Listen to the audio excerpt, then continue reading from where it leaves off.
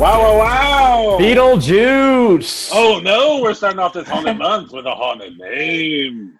There's only, I don't know why any. Look. Hey, guys. Huh? Maria Hey, Maria. Mikowski's here. What's that? Not much. How are you? Give us a real quick, what's your favorite Michael Keaton movie? Well, I liked Birdman a lot. Okay. Oh, wow. Okay. Wasn't that him? We can say that as much as we want. Birdman. Yeah, You Birdman must say the full title when you talk about Birdman, however. Or the virtue of being an actor or some shit. That's the full title, and it is a Was favorite that really film the of title? No. Serial killer H.H. I'm introducing myself. Serial killer H.H. Holmes. Happy October, boys and Maria. Hello. Sure. So what's the full name of the movie? That's the first question I want to ask you, H.H. Holmes. Birdman, or the unwitting virtue of being an actor or some shit. Oh, wait, so you didn't even know? You don't know? No, that's the title, you piece of shit. You know Let me what, ask I you- want you to, hey, Joe, actually, can I talk to you? I would love for you to come over to my place tomorrow. It's a beautiful split level. I get a feeling I have some stairs that lead to, well, I just surprise. It's a surprise, but you're It's kinda funny. really like it. I think Andy and Matt would both love if I went over to your place.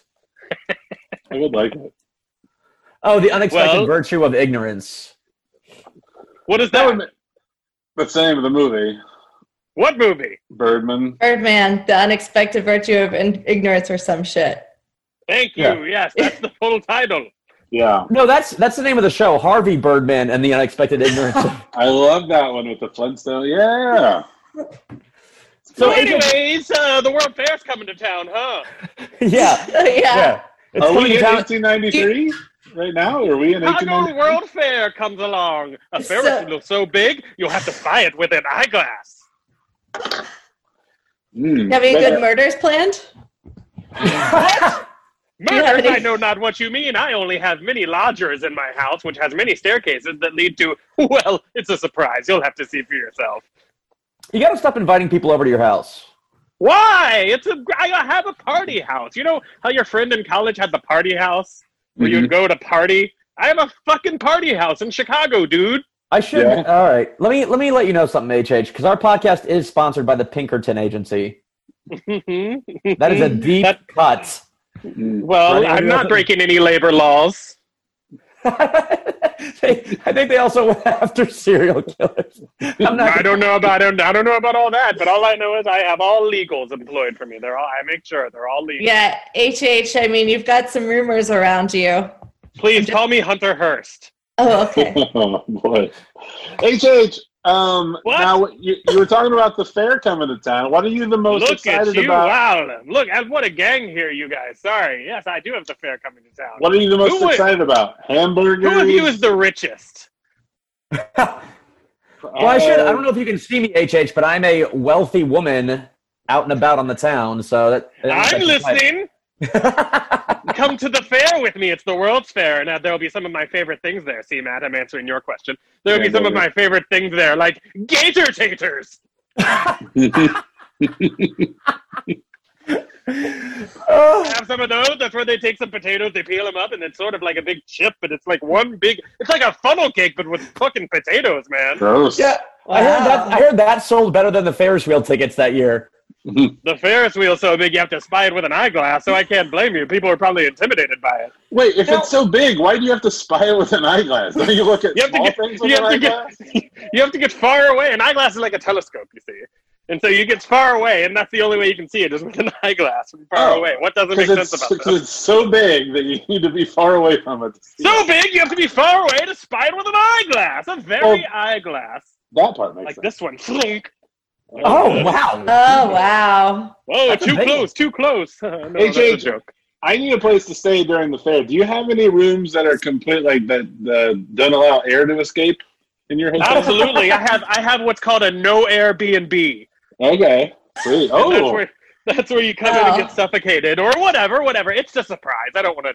How do you book that room? So if I were to stay at your hotel, how would I go about making a reservation? What's your name? Maria. And your last name? Wojciechowski. Oh boy. Oh brother. I think you're in the wrong part of town. You know what I'm saying? Please remember it's 1890. Oh, right, yeah. Polls aren't up there, huh? Now, you said it's a no Airbnb. HH, this is kind of maybe an inappropriate question, but are you a B&B guy? Are you into boobs and butts? I've been known to enjoy the form in my day. I'll go to a leg show, a shoe show down the street, and sometimes I'll go to the meat packing industry for some of the nonsense that goes on there. I think this guy knows what I'm talking about. Yeah, for sure. No, like I said, I'm a wealthy woman. You know who I'm pointing at. You know in your hearts, though. But I don't know if I trust you in coming over to your place. What did you say your first two initials were? HH, Hunter Hearst. Yeah. Hunter Hearst Holmes. Now, according to what, and this, maybe they'll introduce us at the 1893 World's Fair, according to the internet, have you heard of this? No, the internet. Now, best I can tell, that's something you use to catch fish or some such? You can learn how to do that. Oh, well, if you teach a man to fish, he eats for a lifetime. And if you teach a man to kill, he murders for a day, right, or something? I'm steepling my fingers as you say that.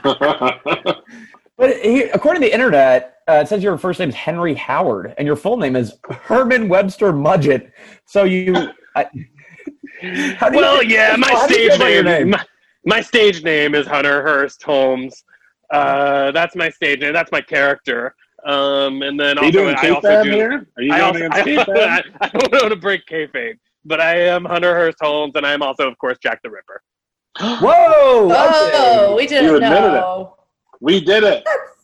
What did we do? This is we solved it. This is London Yard, not the London Yard. Who the fuck? Scotland Yard. Damn it. This is a Scotland Yard podcast, and we had you on so we can take you down, you bitch. I also almost said Stockton Yard, like John Stockton. Right? Ooh, great player for the Utah Jazz in the 90s. Oh, did you watch the 1890s?